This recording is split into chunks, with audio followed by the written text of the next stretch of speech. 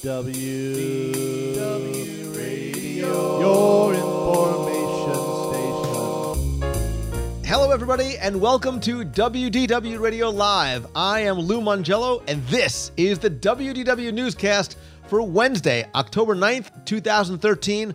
I am here to help you have the best possible Disney vacation experience and bring you a little bit of Disney magic with this live interactive video broadcast and chat every Wednesday at 7:30 p.m. Eastern. There's also the audio podcast, which you can find in iTunes, the blog, videos, live events, my Walt Disney World trivia books, CDs, mobile apps, and lots more. You can, of course, find everything over at WDWRadio.com. And tonight's show is sponsored by The Ears of Steel, the new book that asks you if you are man enough to go to Walt Disney World, or maybe you have a man in your life that thinks he's a little bit too macho to go to Disney.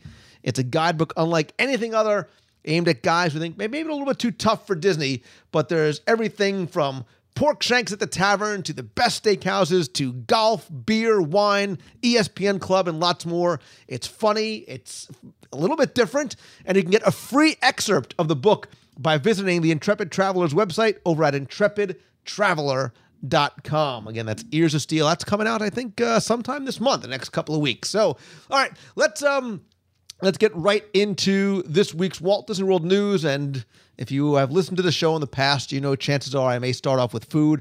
And changes are coming. Changes are coming at the end of October to the dining policy, not the food itself. Because starting on October 31st, that's a Thursday, that means each and every one of the table service restaurants in Walt Disney World are now going to require a credit card to guarantee and hold the reservation. Any reservation that's not canceled before 11:59 p.m. the night before the reservation date is going to be assessed a $10 fee at all restaurants in the parks. I'm thinking of pork shank in the parks and at the resorts. Things like Hoop-de-Doo, places that already have sort of a prepayment like Hoop-de-Doo, Spirit of Aloha show. That's going to continue with the existing policy. But I think what this new policy is going to do is stop some people from making multiple dining reservations, which now is a little bit tougher to do because you do need to log in. And if there is a conflict, the Disney reservation system will prevent you from doing that. But what it's also going to do is maybe having you and your mom or your sister or your friend make multiple reservations because maybe you're not sure where you want to go. Is it going to be the Wave? Is it going to be Kona? Are you going to eat inside the parks? Are you going to a beer garden? So you used to make sometimes multiple reservations and then just let them go. But what that would do is sort of tie up the system and not allow people who want to get into those restaurants or even do walk-ups to do it. So I think what that's going to do is hopefully, and I think it's obviously the point of this, is to make it easier to get table service restaurants that it has been in the past and get walk-ups as well too. I don't have any sort of issue with this problem. You do need to make sure you remind yourself to cancel if you are not going to be able to go. If you do have some questions about it, Disney did also set up a special line if you have questions about the cancellation policy. But what I would do is if you got a smartphone, we all pretty much do, set a reminder the day before your ADR saying, hey, if you're not going to make it, make sure you cancel it so you don't get charged the $10. Speaking of dining, there's a new offer at Walt Disney World that just came out this past week, last couple of days ago, where you can stay, play, and dine and save up to $600 if you're going between January 5th and March 5th, 2014. Based on a family of four, you can save from $400 to $600 based on a 5-night, 6-day Walt Disney World thing that includes either quick service dining or the Magic Your Way Plus dining at Deluxe and Deluxeville Resorts.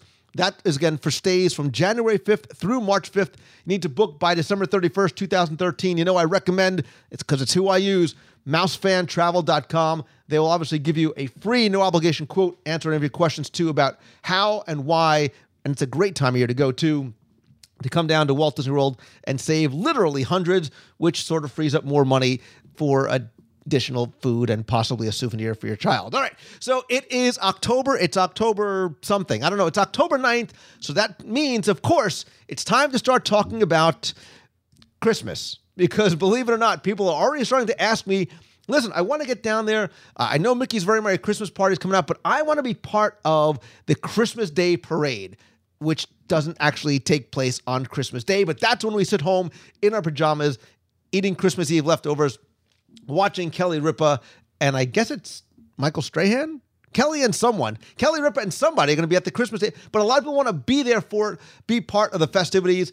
It looks like, it is rumored that the Christmas Day parade filming is going to be in the Magic Kingdom December 6th and the 8th. Probably they'll do the castle performances on Friday, the parade on Saturday. Usually they leave Sundays open in case of rain, in case of technical problems, whatever. It is subject to change without notice. There is no sort of guarantee that you can get up front. Be advised, if you are going to travel during those times, chances are you're going to have a tough time getting back and forth on Main Street, some longer waits. Production sometimes changes things in the on the schedule. So be advised. But if you are looking to try and get down there, I don't say to make a special trip for it, but if you're down there, it is neat to be part of the parade and some of the cool entertainment that goes on the castle stage.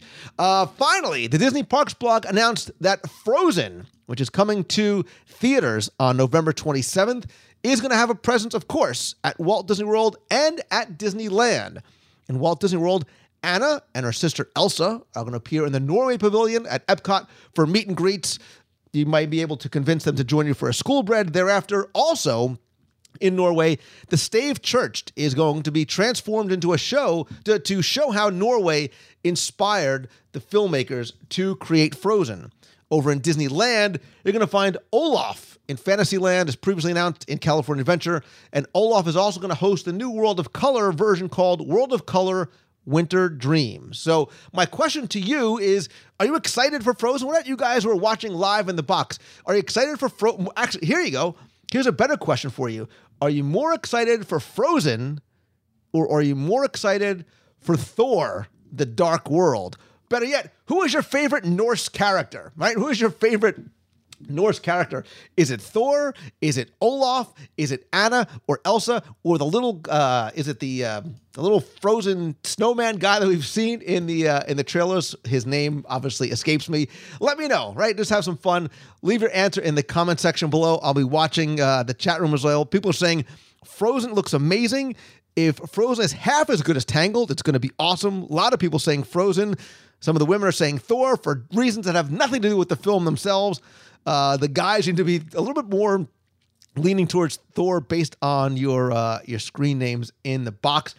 Speaking of you who have been watching online, who have been following along online, I want to give a quick, big, huge, sincere thank you to all of you. This past weekend was our e-ticket event in Walt Disney World. We had our Great Movie Ride dinner inside. We had a private dinner inside the Great Movie Ride. Again, that was sponsored by Mouse Fan Travel. Thanks to Becky and her team for making an amazing night, which was a lot of fun, a lot of surprises, and great food as well, too. I could have spent the entire night in the Raiders of the Lost Ark section. Saturday, we had our first annual Epcot International Food and Wine Quest, where we crowned our Connoisseur of the Year. Thanks to everybody who participated in that. Big thanks to Christy for putting that together and for putting together our annual online auction to benefit the Make-A-Wish Foundation of America.